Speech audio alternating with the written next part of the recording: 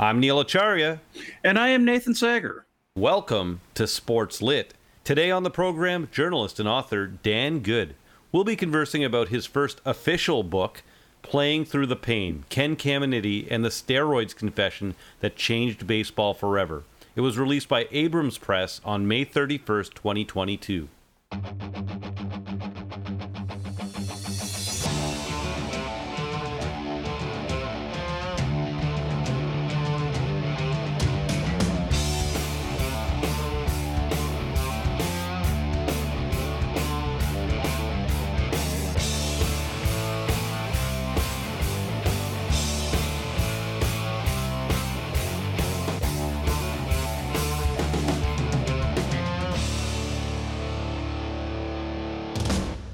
Ken Caminiti was the first Major League Baseball player to say on the record that he had used anabolic steroids to support his performance during the 1990s.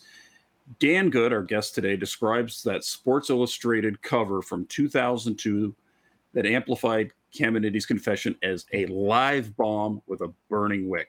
Now, Caminiti had the status to be there and say, I did it, and a lot of other guys did it, and here's why. Because just a half decade or so earlier, he had been a unanimous winner of a League Most Valuable Player award, pairing home run power with some of the smoothest fielding play at third base that many fans had seen in a good while. And he was loved by baseball fans, including our guest today, Dan.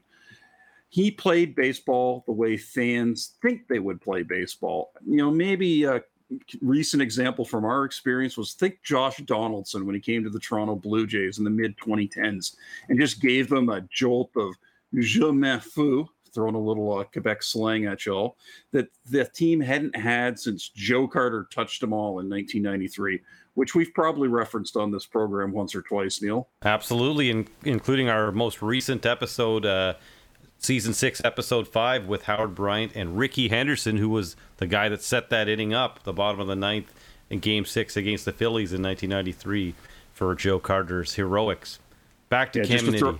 Sorry, go ahead, Nate. Yeah, just to throw in quickly, Ricky Henderson was a teammate of Ken Caminiti during that MVP season. Of course, I think everyone played with Ricky Henderson at some point. Go on. 1996, yes. So Caminiti.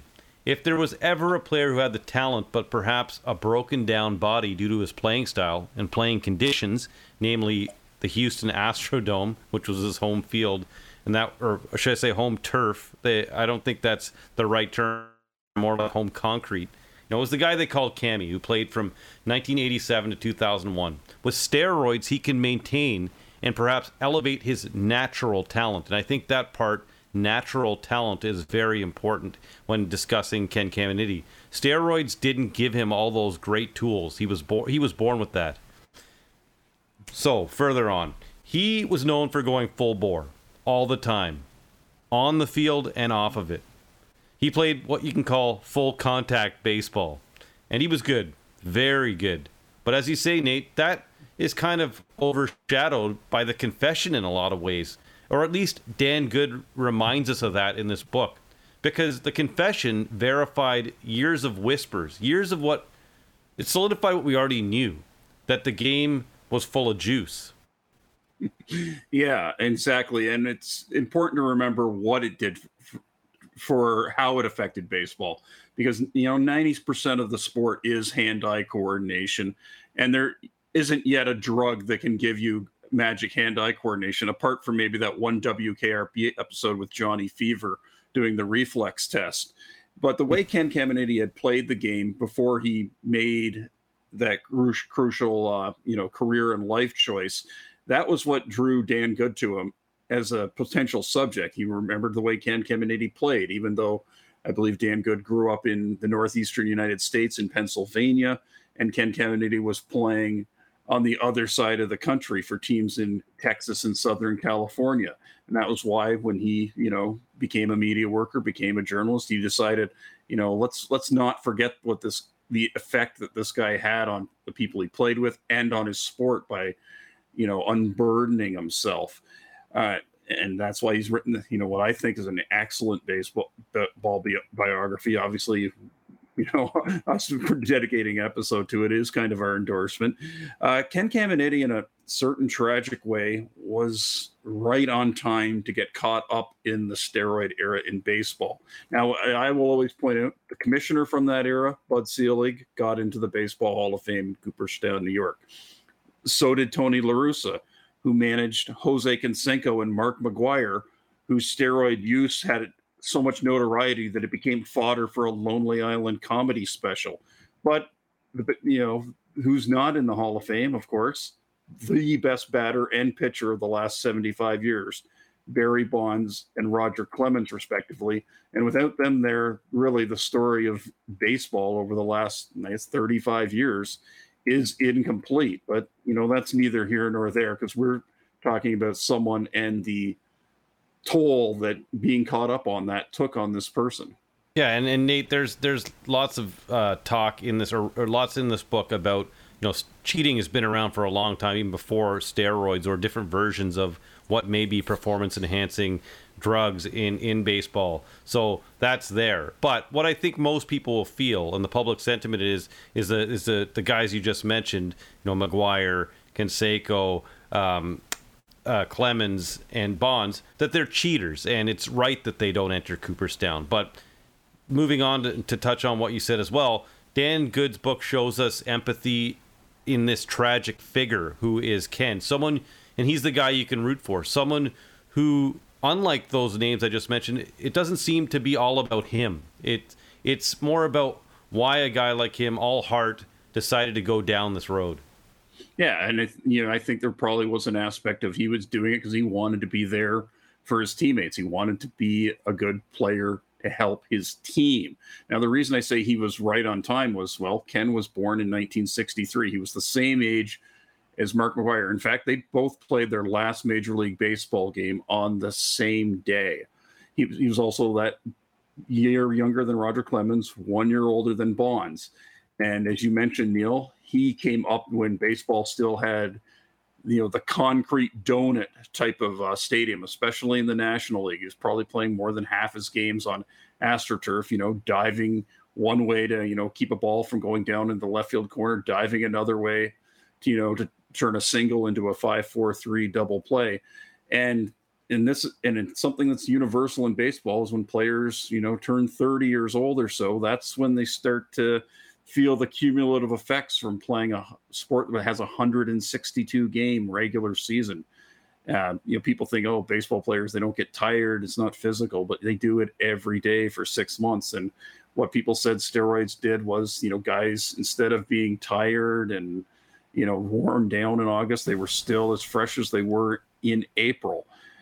So, like I say, I think everything in life comes down to pressure and permission.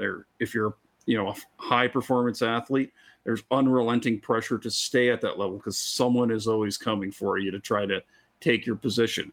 And baseball institutionally did not really get out in front of doping. And in the 80s, I think they were a little bit more focused on trying to, crush the Players Association. They were worried about the cocaine use giving the sport a bad name. So there was the permissiveness piece of it. That confession in Sports Illustrated, of course, came a year after Ken Caminiti was out of baseball. His last game, as I mentioned, was in 2001. And then just 2 years after that, he died at age 41 from the same type of drugs poisoning that also took the lives of comic actors John Belushi and Chris Farley.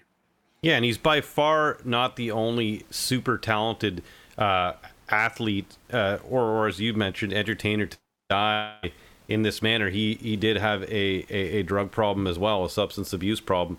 But as I've heard before, I've covered a player like this for a story I wrote, who was a sensational junior hockey player who succumbed to some of the same things that Ken did. And I heard from one of his teammates. He said, "Listen, if he was just another player, we wouldn't be talking about him, right?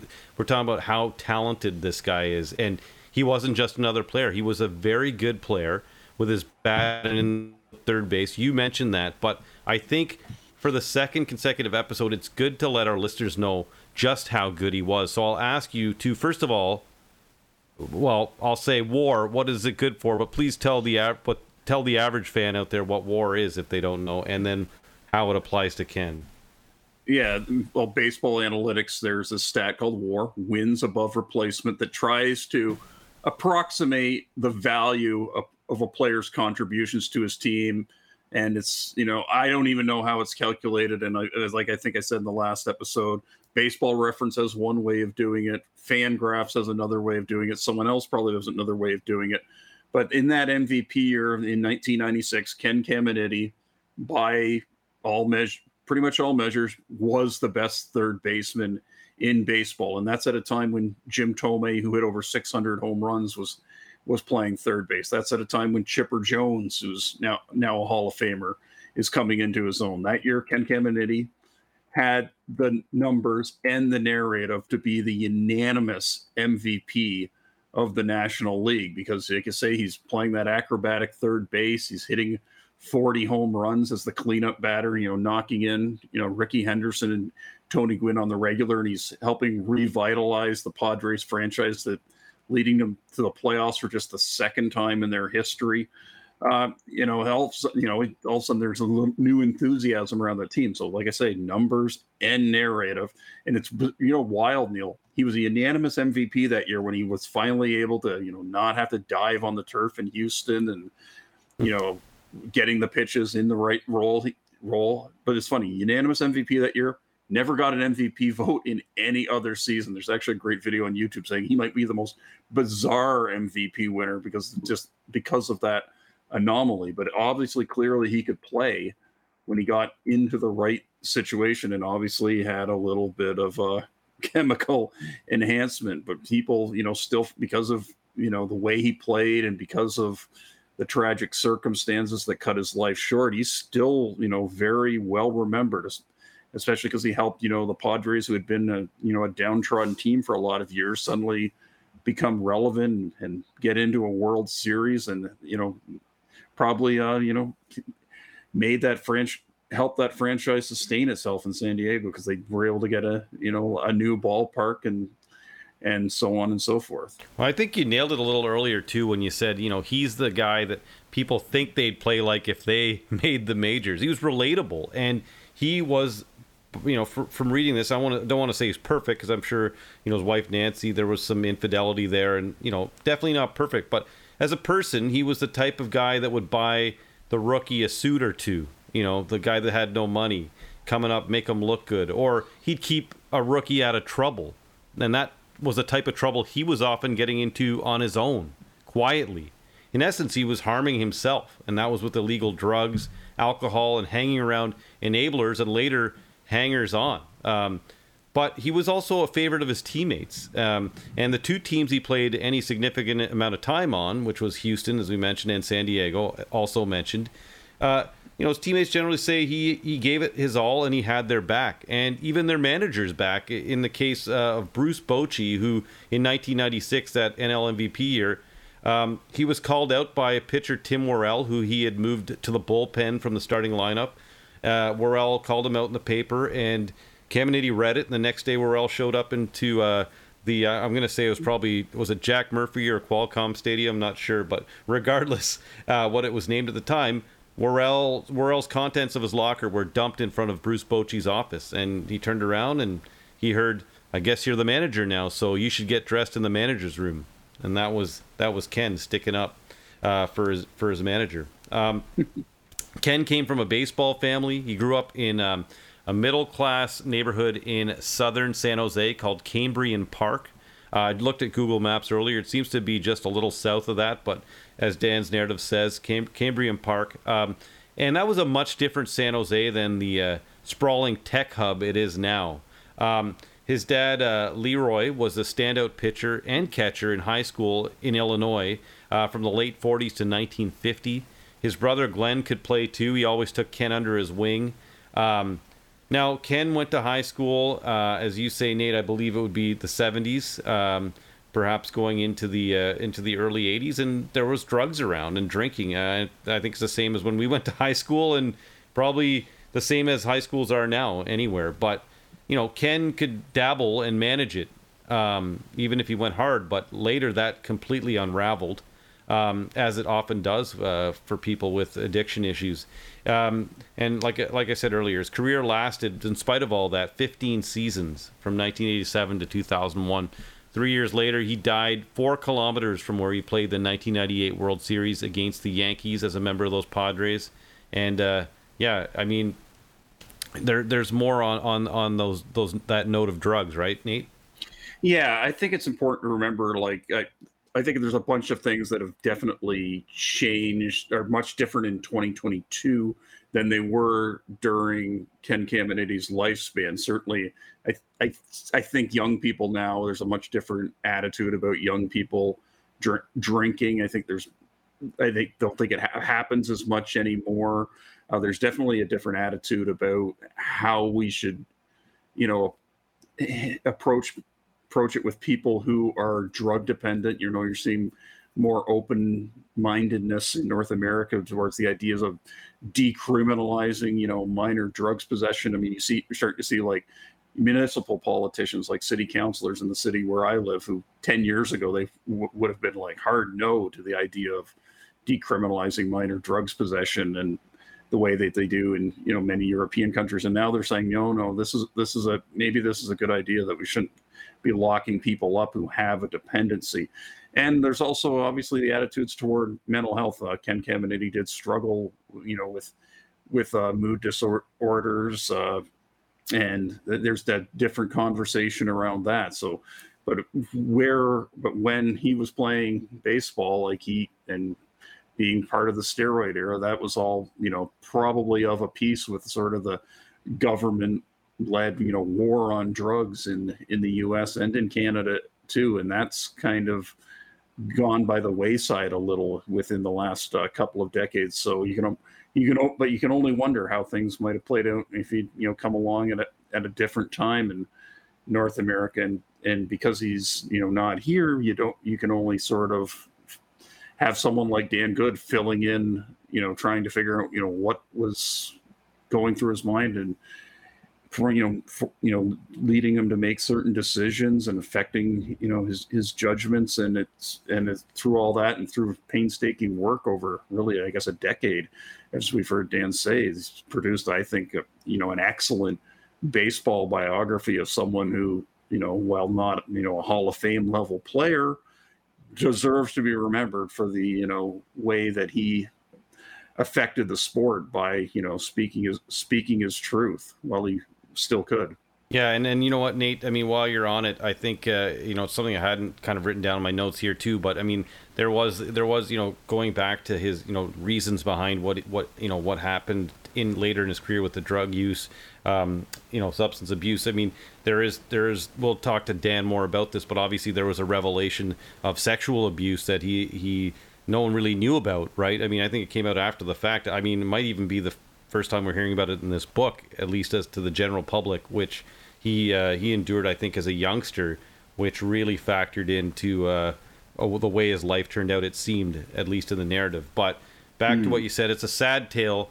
Dan Good puts a face to Ken and leaves readers. He's not just that confessional guy or that 1996 NL MVP. He puts a face to this guy, Ken Caminiti, and leaves readers with a perspective on his legacy, which, is not really as a cheater, but more so as a good soul who was the first to come clean on what was the dirtiest scandal in North American and probably world sport at the time, one of the biggest ever. I mean, however that gets dissected later, it certainly was, all over the news. And let's find out from Dan Good what Ken's confession was worth, and much more about the man, his career, his life, and, everything about him, and also about Dan as well. So we'll talk to him right after the break.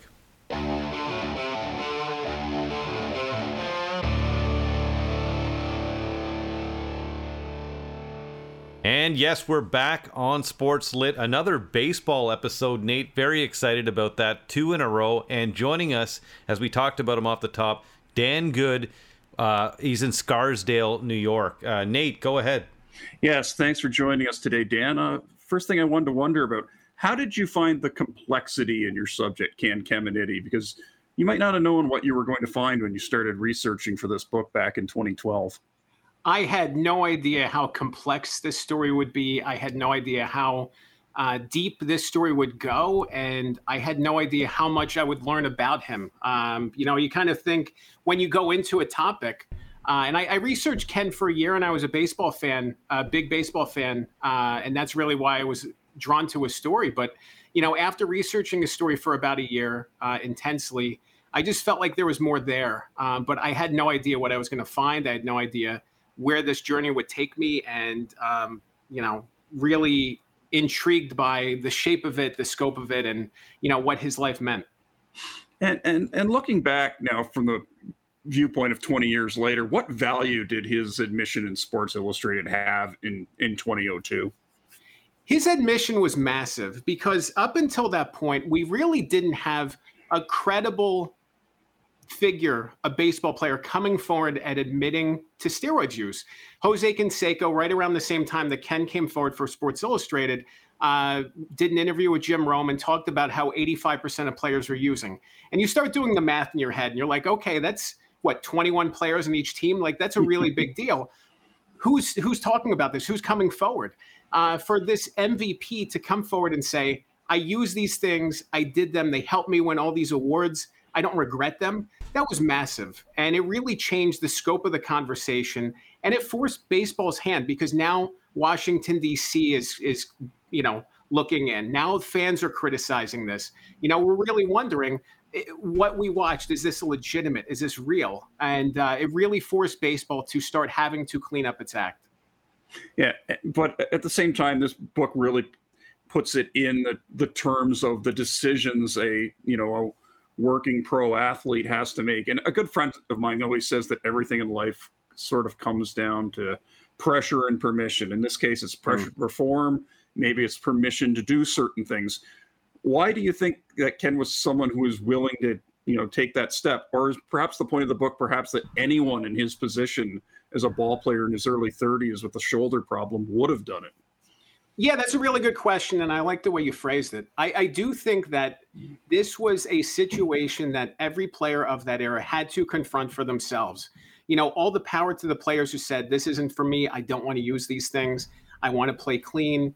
But you look at Ken's case, and you look at all the substances that he was taking on and off the field, looking at painkillers, looking at amphetamines. What's that next step? Where is that boundary crossed that this is now cheating and bad, but the other things are, obviously the drugs he was using off the field were bad, but it's a really fine line, and it's a really complicated thing because even when you go back and look at all of the media coverage back then from the 90s, creatine was big.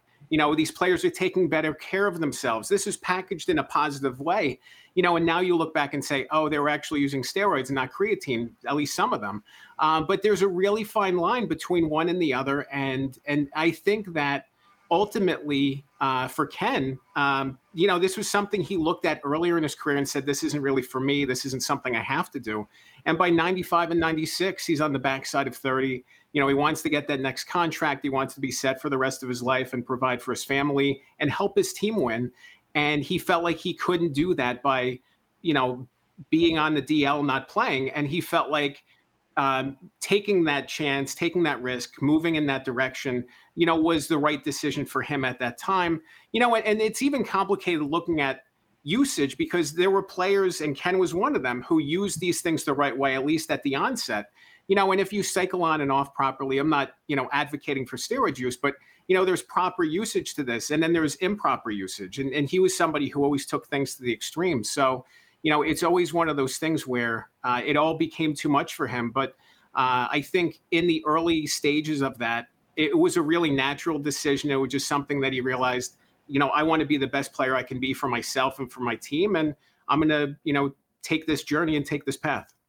Not to make this entire. Sorry, Nate. Did you have something to say? No, go ahead. No, go. Yeah, not to make the entire episode or talk about Ken, specifically about steroids, but it is a massive part. I mean, it's in the title of the book. So I wanted to ask you, the casual fan, casual sports observer who watches all sports, would you say? I mean, for me, it really appeared that performance enhancing drugs really took off after the 1994 labor stoppage. And if we're looking at a timeline, that's the beginning, quote unquote beginning. I'll use that a little bit loosely. And then it culminates in these congressional hearings after Ken's confession.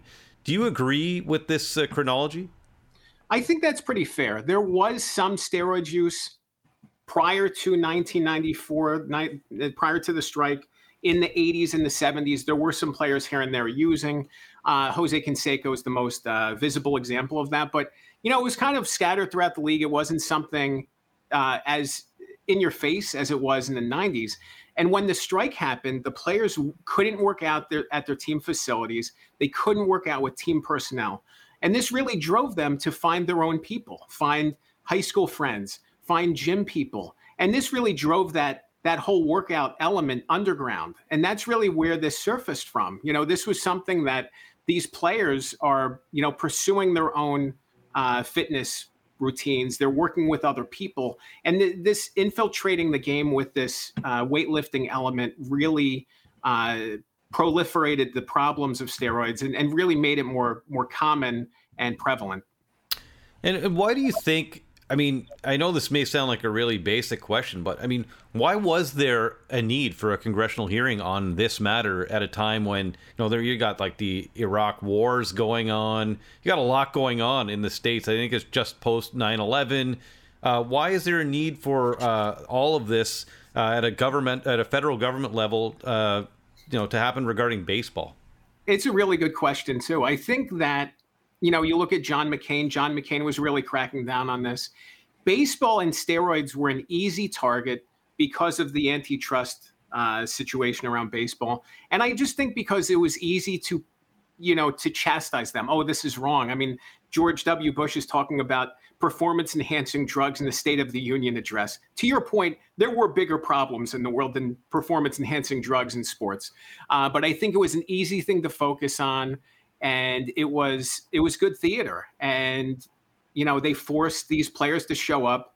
Obviously, some of them didn't say anything. Some of them wagged their fingers and denied it and then tested positive later.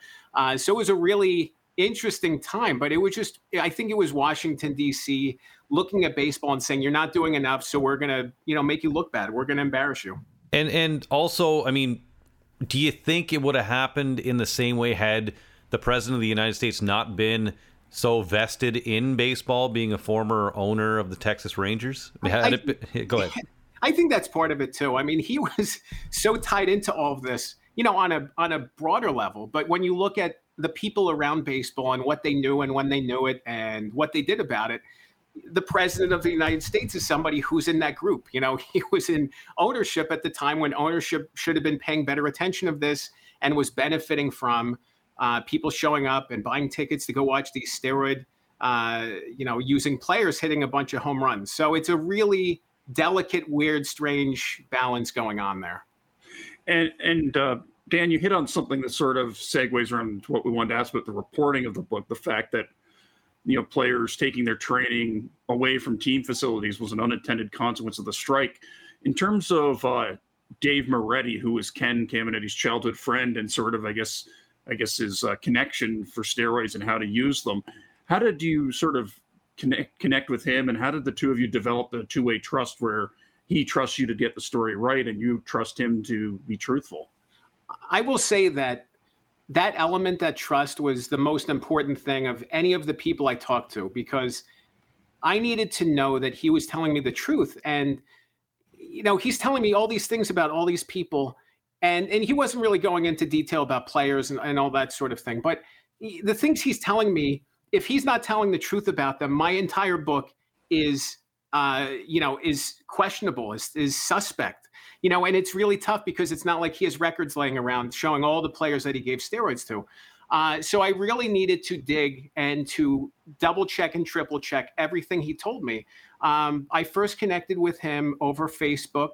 I had started connecting with some of Ken's friends from high school, and a bunch of them said, hey, you should talk to this Dave. Dave, he knows a lot. He was really close to Ken. So that was one thing. There was a lot of people who were close to Ken saying Dave was really, really close to Ken. So there was that.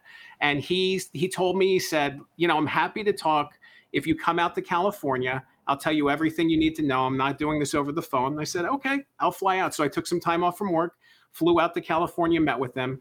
And within an hour of arriving, he's telling me about how he supplied all these players with steroids. And my jaw just on the ground, wasn't expecting the conversation to go in that way. We weren't even on the record at the time. And, kind of worked our way onto the record. And at the same time, I said, okay, this is a crucial source. This is the most important source in the book, let's be honest.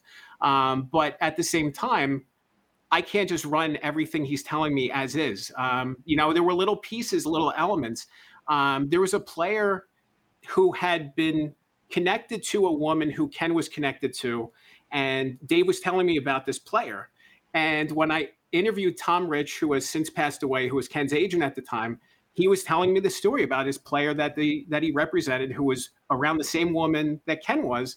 And he said, I'm not going to tell you who it was. And I asked him the name, and he said, that's it. And I said, okay, if there's 1,000 players in Major League Baseball and Dave knows that this is the specific guy involving with this woman, like that's a big thing. The other big thing was Richie Lewis. Richie Lewis, may he rest in peace. I interviewed him a couple years ago, and he actually talked to me about working with Dave. And it was really tough because I can't just go into all these conversations with players saying, hey, do you know this Dave Moretti guy? Did you ever connect with him? Like, they're never going to say yes to that. But I called Richie. He had been friends with Ken in spring training in 1996 with the Padres. And he brought up Dave's name in the conversation. I said, okay, let's see where this goes. And, we were just talking at the time. And I, asked him more about Dave. And he said, I don't want to say anything that makes Dave look bad. But if he's okay with me talking to you about this, I'm happy to do so. So we scheduled a subsequent conversation, and he's telling me, the details of Dave helping him set up his own steroids program. And at the time, Richie was playing in AAA, and he was telling me about how one of his packages got intercepted by the front office staff of the team he was playing for. So I cold called the person who was working at that team at the time. And in a 2, 3, 4 minute conversation, he confirmed every detail that Richie told me over the phone. So that said, okay, like there's 3 different layers of confirmation to this story. And I really had to do that with everything that Dave was telling me. There were little details, little fragments of conversations, and I really had to triple check everything, but everything matched up. And it's interesting because, people can look down on, the things that Dave was doing for players, but I found him to be the most trustworthy person I interviewed in this entire process. Well, there's that Bob Dylan line, right? To live outside the law, you have to be honest. What was sort of the background that Dave Moretti had that sort of, enabled him to sort of, provide, I guess a working knowledge of how to use anabolic steroids to players? He had been working in that gym culture for more than a decade. He had been going to college and studying these things. So he was really connected with that culture, and he was really connected with that world and understanding how to do things properly, studying where the drugs were manufactured and how they were made and making sure they were made in clean facilities, just because a lot of times people who don't know any better are buying cheap stuff from overseas and it's junk, and at a certain point in 1991, in 1993, Ken was really kind of grasping with this, wondering if he wanted to use these things. He was researching things a little bit. He was given a package of steroids by a fellow player at one point. And at the point, he was just like, I don't really want to use this. But then someone else gave him something, and he talked to Dave about it because Dave was knowledgeable. And Dave was like, no, this is junk. But if you want to use this the right way, we can use it the right way. Like, we can do these things the right way, and I can help you. So it was kind of an evolving conversation between the two of them. And, their connection goes back to their brothers playing Little League Baseball together. So it really required trust from Ken to be able to trust somebody being able to do this the right way. And subsequently, when players started connecting with Ken and saying, can you connect me with the person who you're working with? It required trust too, because at any point, this could get out. Dave could get in trouble. Anything could go wrong. Like, you really need somebody at the center of this who's going to be on top of things, who isn't going to keep a paper trail, who's covering their bases. And Dave did all those things. Yeah, you said it, right? They basically grew up together, right? In San Jose. Yeah, they grew up together. Okay, aside from performance-enhancing drugs, Ken had substance dependency issues, and he went to rehab. And it's in rehab where this bombshell gets dropped in the middle of the book about this sexual abuse that Ken had suffered as a youngster, and that had led to a lot of things. Speaking as writer, journalist, author, how hard was that to navigate, considering it was a key piece of information and you had kind of a little to go on, and then and to have it be such a big part of the book? Yeah, it was a really difficult thing for a lot of reasons. I mean, it was emotionally devastating to learn the details, and you're exactly right. I don't have all the details, and I don't know that I ever will. But you start peeling back layers of it. It started when I first interviewed an attorney of Ken's who had worked with him later in his life. And he told me that Ken had endured this childhood trauma, and that was at the center of his addictions. But because of attorney-client privilege, he didn't really go into detail about what had happened. And that really struck me. And then as I started tracking down and talking to people who went to rehab with Ken, they confirmed similar things, that Ken had talked about being sexually abused as a kid, that the details weren't really... He wasn't really forthcoming, I think, even to them at times about full details. It wasn't like he was documenting each thing, but he talked about how much this devastated him, how much this, really burrowed down deep, because, this is something that you don't talk about. This is something you bury and forget about. And, it resurfaced for him. He really tried to kind of turn his mind off. I think a lot of his addiction problems were fueled by that. And without being able to address this properly, it kept coming back and, popping up at the worst times. But it was really difficult to try to report it out because so few people knew about it. Even the people I talked to trying to confirm these things, people very close to Ken, didn't have any details. And he really walled off different aspects of his life to different people, which made it complicated. But, hearing from 3 different people in 2 different rehab centers talking about similar things, it made me, it crossed that threshold for me in terms of being able to report it. I really wish I understood more the context of it and what exactly happened. But, at the same time, it really devastated him. It really crushed him. And I think it was the central trauma, the central tragedy in his life. And I think it impacted everything else that came after it. You make the really interesting point that it's in rehab where he's first able to speak openly for the first time, and that in turn sets him up to be at ease to discuss steroids publicly. So, Dan, could you kind of explain how the confession came to be out of rehab into the CNN-SI expose? Yeah. He goes to rehab in late 2001, early 2002. And he's taught that the truth will set him free, that he has nothing to hide, that these secrets and problems don't have any hold over him if he can talk about them openly. And, and then he's just trying to live his life and move forward. He got in trouble with the law with this arrest in late 2001 in this Houston hotel room. He was trying to, let everybody know that he was on the right side of things, that he was cleaning up his life. And the CNN-SI producer, Jules Bailey, contacts him, says, hey, I'm interested in working on a story, would love to talk to you.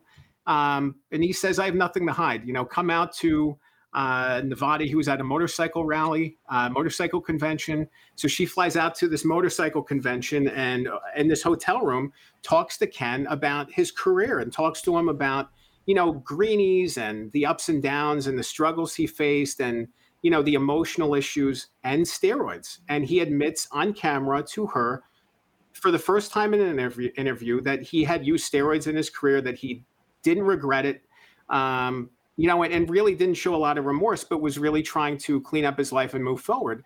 And at that point, CNN-SI was getting ready to shut down. It shut down in May 2002, right around the time that this article was getting ready to come out, this story was getting ready to come out.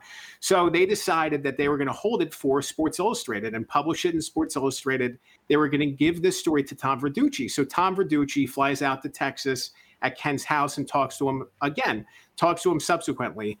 So he did his own reporting. He did his own interview with Ken, confirmed a lot of the same details that the CNN-SI producer had confirmed earlier, and filled it out with his own reporting. And then this bombshell gets dropped on in late May of 2002, and it was just interesting seeing how his rehab and his desire to be open caused him to be open to the point that he was too open in a way, and admitted this massive thing that so many players and people in baseball were criticizing him for, when all he wanted to do was just clear up his name and move forward with his life.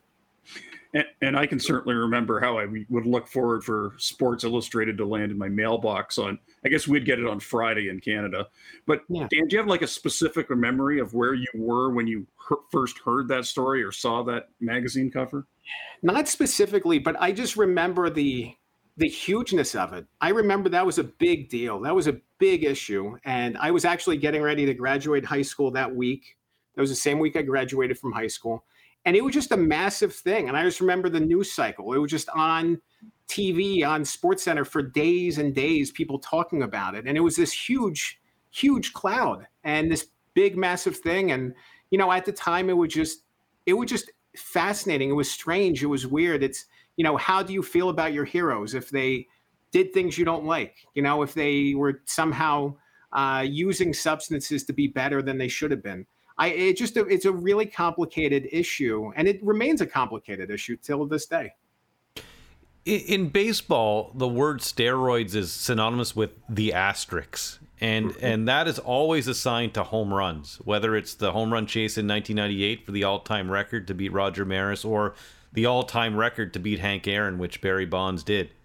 How do we examine Ken's NL MVP season of 1996, knowing he was on steroids, but given there were, you know, there's elements other than power involved in having an MVP season, unlike specifically with the home runs? It's an interesting thing, and I always go back to this of, okay, if Ken doesn't win the MVP award, does Mike Piazza win? Mike Piazza's faced his own speculation about PED usage.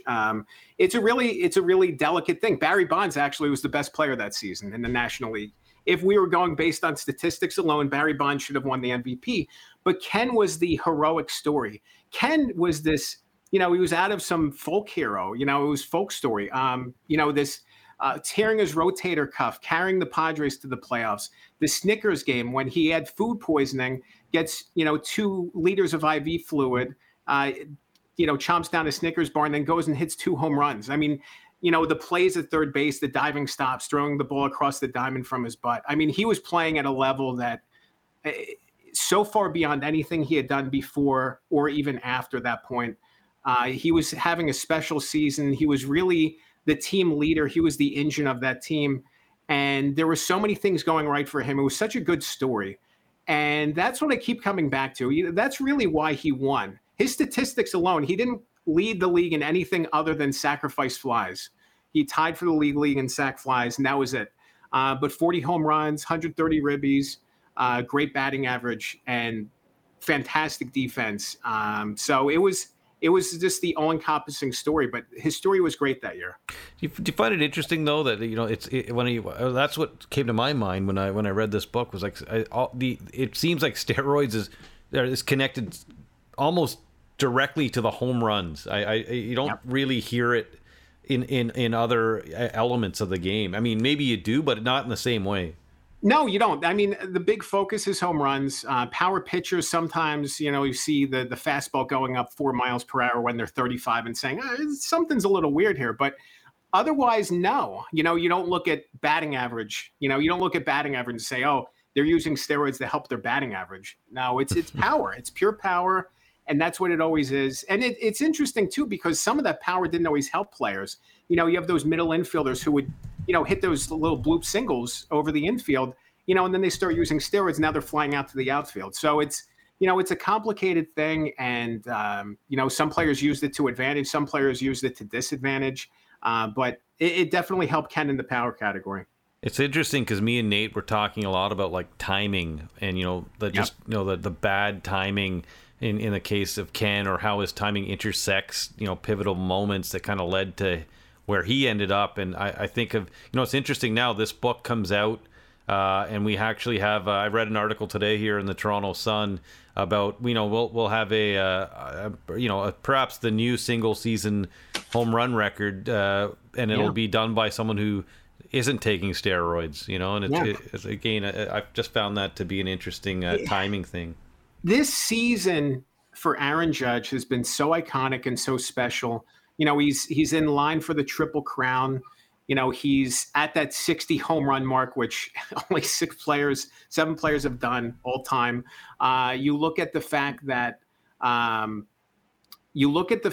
he's leading everybody else by 20 home runs. That's a special thing, and that's something that we haven't seen since Babe Ruth. That type of gap between first and second place in home runs across the major leagues. He's playing at a level that we haven't seen before. And I think, as we understand what it felt like with McGwire and Sosa and Bonds, I think that some of the fun, we'll say, has been taken away from it. It's a little bit more sobered, more mature, but at the same time, you look at the fact that it's 20 or 30 years that it takes for somebody to do this.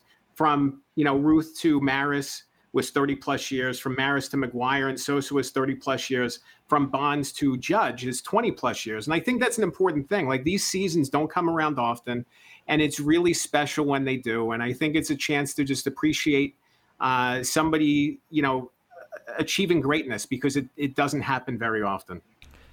Speaking of greatness, Ken's always been looked at as fielding, I guess, just as much as his hitting, how he played the game and how he played third base. And I know you wrote about that in the book, and I was hoping you could read us a passage so our listeners can kind of, especially those that never really watched him play, they'll know how he did play through your words.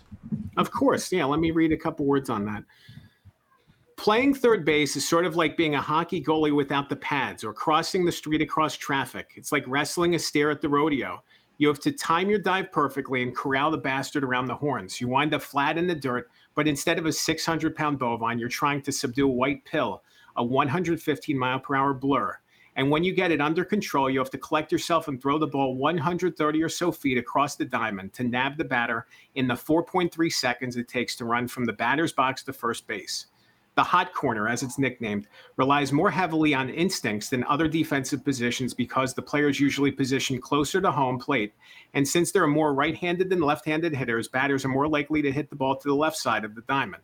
Playing third base requires a specific set of skills, and few had those skills or played the position better than Ken Caminiti. Watching Ken play third base was like listening to Hendrix wail on the guitar. It was a revelation. He was a master craftsman, an artist, fully submerged in his craft. He did things you didn't expect. Knock a ball down that other players would miss. Gun the ball to first harder than anyone. Give a glare that could melt titanium. You watched him and knew you were witnessing something special. Third base was a reflection of Ken's influences and experiences. He played the position like he had played football, bruising and relentless. He relied on the stuntman's precision from all the jumps off his family's roof into the backyard pool and high dives off a rock at a nearby reservoir in his youth. And then there were the endless ground balls he took, the effort he poured into playing the position. Ken had physical talent, but without putting in the hard work, expertise would have eluded him.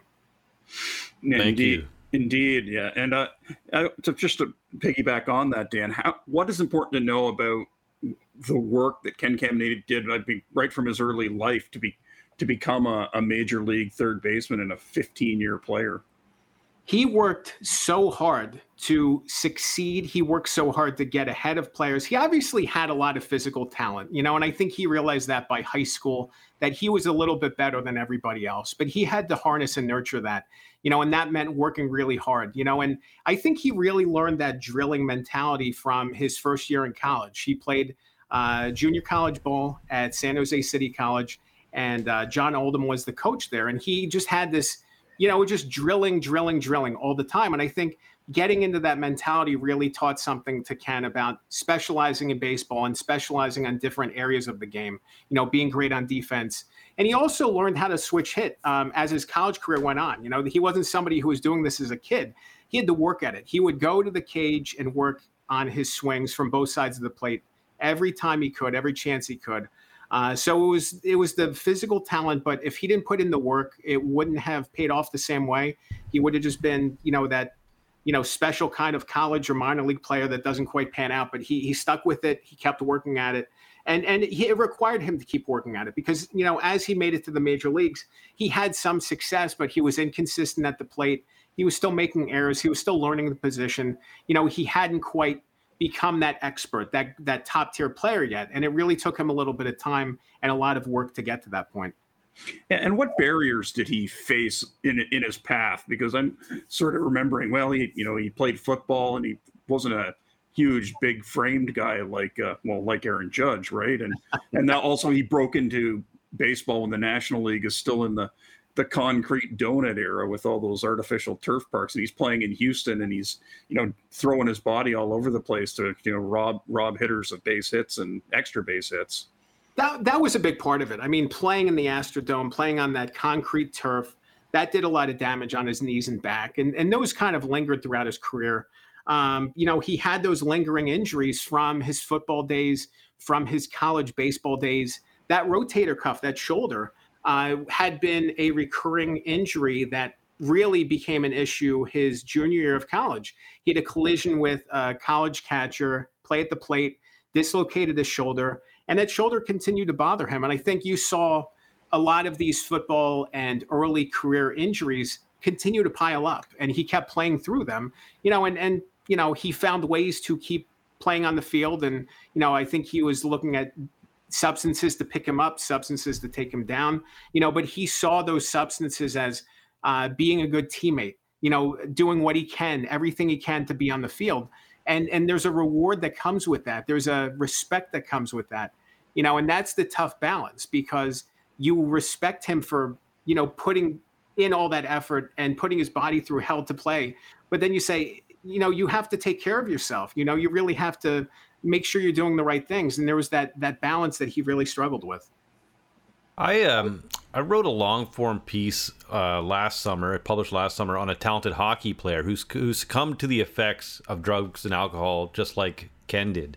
And he was also known for his incredible skill and his big heart, which is one thing that you also illustrate in depth here about Ken, about what a good guy he was, and examples of that. But the one thing I often heard when I talked to former teammates and some opponents was, this is specific to the players, is that they hoped that, whatever I was writing was something his parents could read, or if I'd reached out to his parents. Now, I know you did reach out to the Caminittis and they declined, because you write about that in the book. But with that said, what do you hope his family, his kids, his parents, his brother, his wife, they take away from your empathetic angle on this story? I think one important thing is that the love that they had for him and the love that they showed for him is reflected. I know it's tough because you look at, the tragic way he died and the way his life went. They really loved him and they really supported him as best they could. And I think that's an important thing. There were so many people who loved him, who adored him, who appreciated him.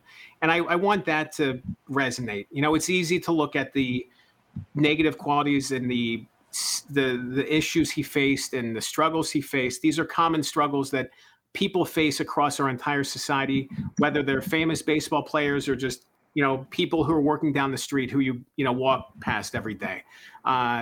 These are common issues. And, I think I understand why people close to him didn't want to talk to me. I understand why there's that resistance. I understand the sensitivities involved far better than most people do. I just hope that I handled his story with respect and compassion. And I know it's not an easy thing. I know it's not an easy thing to put all these details out there. And the people who are related to him didn't ask to be famous. And that's the really tough balance is, Ken is obviously this famous baseball player. His relatives aren't. And that's a really tough thing when you're writing a book like this, to be fair to everybody. I hope I've, done the best I could in being fair to them. I obviously wish I could have talked to them and had more participation from them in terms of the book itself, but I respect the decision that they made not to talk to me, and I wish them all the best. Now, two of the guys closest to Ken were teammates Jeff Bagwell and Craig Biggio. In fact, they vouched for him, as you write about, in his second stint with the Astros. Yeah. He played a long time with both of them. So when you were writing this book, it's a 10-year process, you say, to write this book. And Jeff Bagwell reveals during the pandemic in 2020 that he is suffering from alcoholism, and that's when you're finalizing this book. So did that change, like when you heard about that, did that how'd that change the narrative, or was there a moment where you said, hey, maybe I need to look at this in a different way now? Or yeah, that was one of those things. I wish I had more time because it did come out right when I was writing the book. I really I sympathize for him, and I think a lot of the players I talk to are dealing with these similar problems. Obviously maybe not outwardly the same way that Jeff has been or the way that Ken did. But there's such a difficult thing with seeing your career end, and your whole identity is centered around playing in front of 40,000 a night, hearing the cheering crowd, being famous, signing autographs, being somebody that people care about. And then your career's over and you don't have the camaraderie of the clubhouse anymore. You don't have the cohesive thread in your life.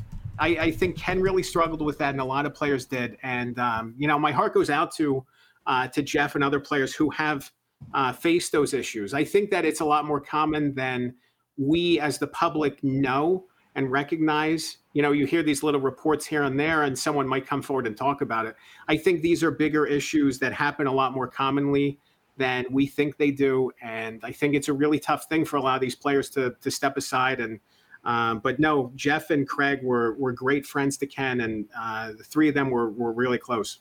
Yeah, and it did seem that Ken's, just the little amount that's out there about it seemed like Jeff Bagwell's problems maybe did, like you alluded to, happen after baseball ended, whereas Ken's issues seemed to be while he was playing, even though he could still play pretty well for most of those 15 seasons. That's my guess. I'm not exactly 100%, but that's my guess. Because as you look at Ken's situation and the role that Jeff played with Ken and trying to help him and mentor him, even as a younger player, I think that says a lot. And I think that really resonated throughout his time with the Astros. It's tough to say when things began, but I think, definitely with your career ending, it's a common theme and it's a common thread for a lot of these players. Mm-hmm. And of course, Jeff Bagwell in the Hall of Fame. So is Craig Biggio. I noted that when we were researching this, Dan, that Ken is in a couple of sort of local halls of fame. The San Diego Padres have put them in theirs. His hometown of San Jose has them in their Sports Hall of Fame. How valuable is it that there is that that people have put that respect on his name and on his game and who he was as a person, and said, hey, this no matter what, this guy had an incredible sporting life. I'm really proud that those entities had celebrated him and appreciated him and put them in their halls of fame, because he deserves to be there. He was one of the iconic players in Padres history. That new stadium, that new ballpark doesn't maybe get built without him, without his input, without him getting that MVP season, without showing that team a way to win and giving that city a team to support and to adore and love. And he was that engine with San Jose. Like he belongs there. He belonged there 15 years ago. I was really glad to see that he's being honored in that way. It's important to celebrate and remember him. Obviously he struggled in a really difficult way, and his life ended in a way that no one would have hoped for. But that doesn't negate the person he was. It doesn't negate the player he was. He was the MVP award winner. He was a 3-time All-Star. He should have won a lot more Gold Gloves than he did. And he was a heck of a good guy for a lot of people. And I just think it's important that people remember that. It's not fair to just cast him aside just because. What if he doesn't come forward? If he never comes forward, we don't know. We can guess. We can assume he did, but we never know for sure. He's the one who came forward to talk about this stuff, and I think that means something. Now, in terms of getting his story out there, obviously, I've seen your some of the stories that have been written about this book and interviews with you in San Diego, and I'm sure Houston. There's a lot of interest. What is where have you seen a lot of interest? Maybe that you didn't realize there'd be interest in for the story in doing press, because I believe May 31st it was released, correct? Yeah, it's been interesting. There was obviously those focuses with San Diego and Houston, but it's been generally a national thing. I've talked to, Wisconsin, Massachusetts, did some local coverage in my hometown of Lancaster, Pennsylvania. So it's just been Florida. As a player of his stature, he touched fans across the country, and it's been interesting to see how people have responded. But, there's always those little pockets and say, oh, he played minor league ball here in 1985. And, here's where he played spring training and, these little wrinkles to it. But, he has fans and supporters across the country, and it's been neat to connect with them and to see that. As we kind of wrap up here, Dan, we appreciate how much time you're giving us.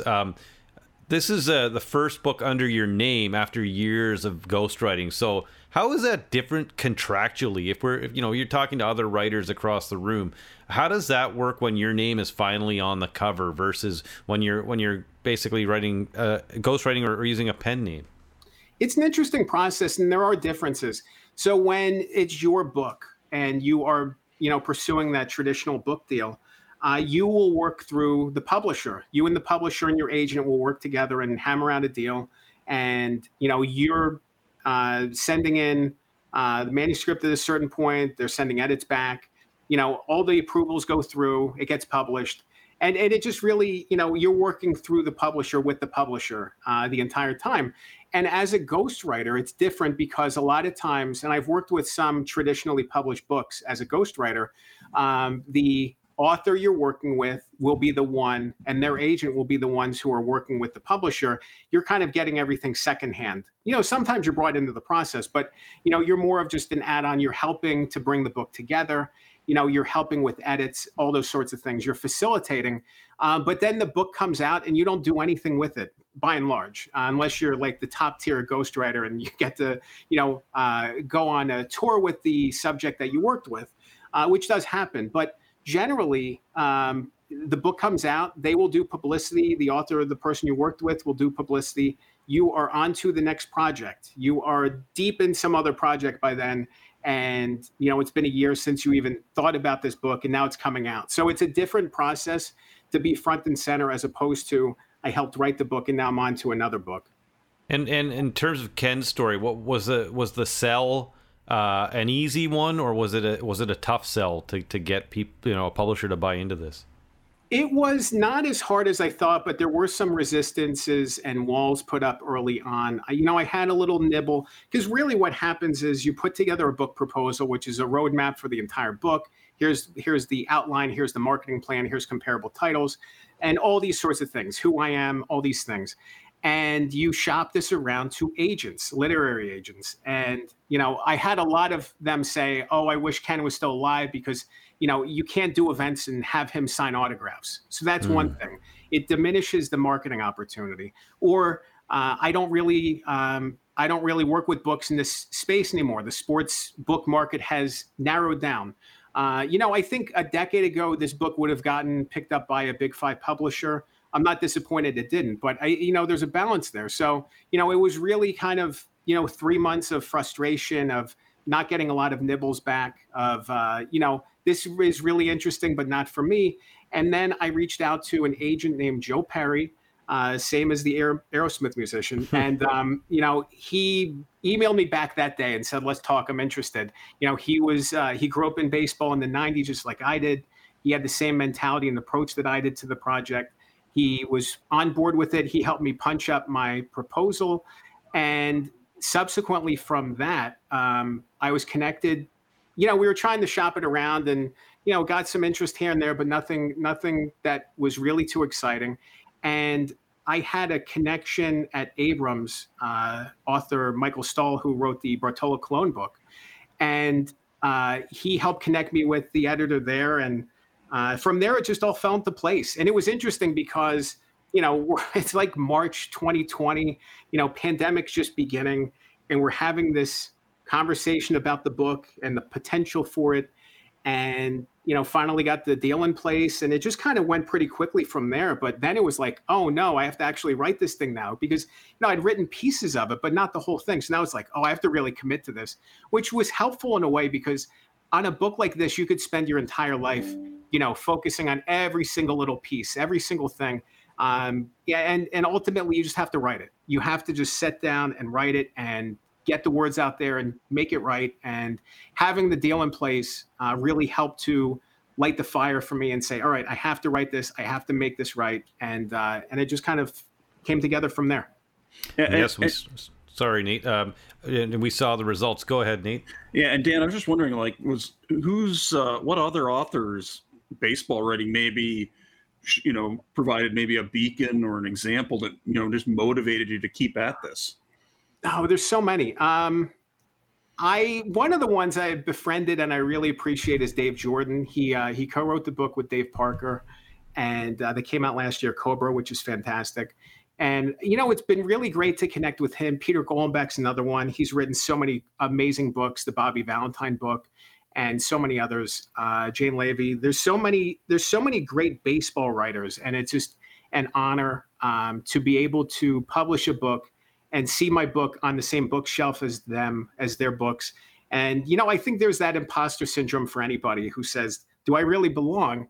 And you see your book there and you're like, well, there's a book. I actually wrote that, and it's a really special thing. But there's so many baseball writers who have inspired me and inspired me to be better, because I'll read something.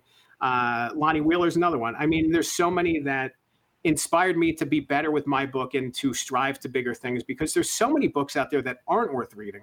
And, and I don't mean that to denigrate anybody. But, it's really tough to get it right and to do it the right way. And that's one of the things that I think scared me and kept me working at it for so long, because I knew it wasn't ready. I didn't want to rush it and put something out that I wasn't proud of and that it wasn't 100% there.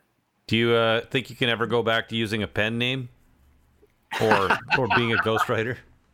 I mean, I still ghostwrite. I have a number of ghostwriting projects I'm working on now.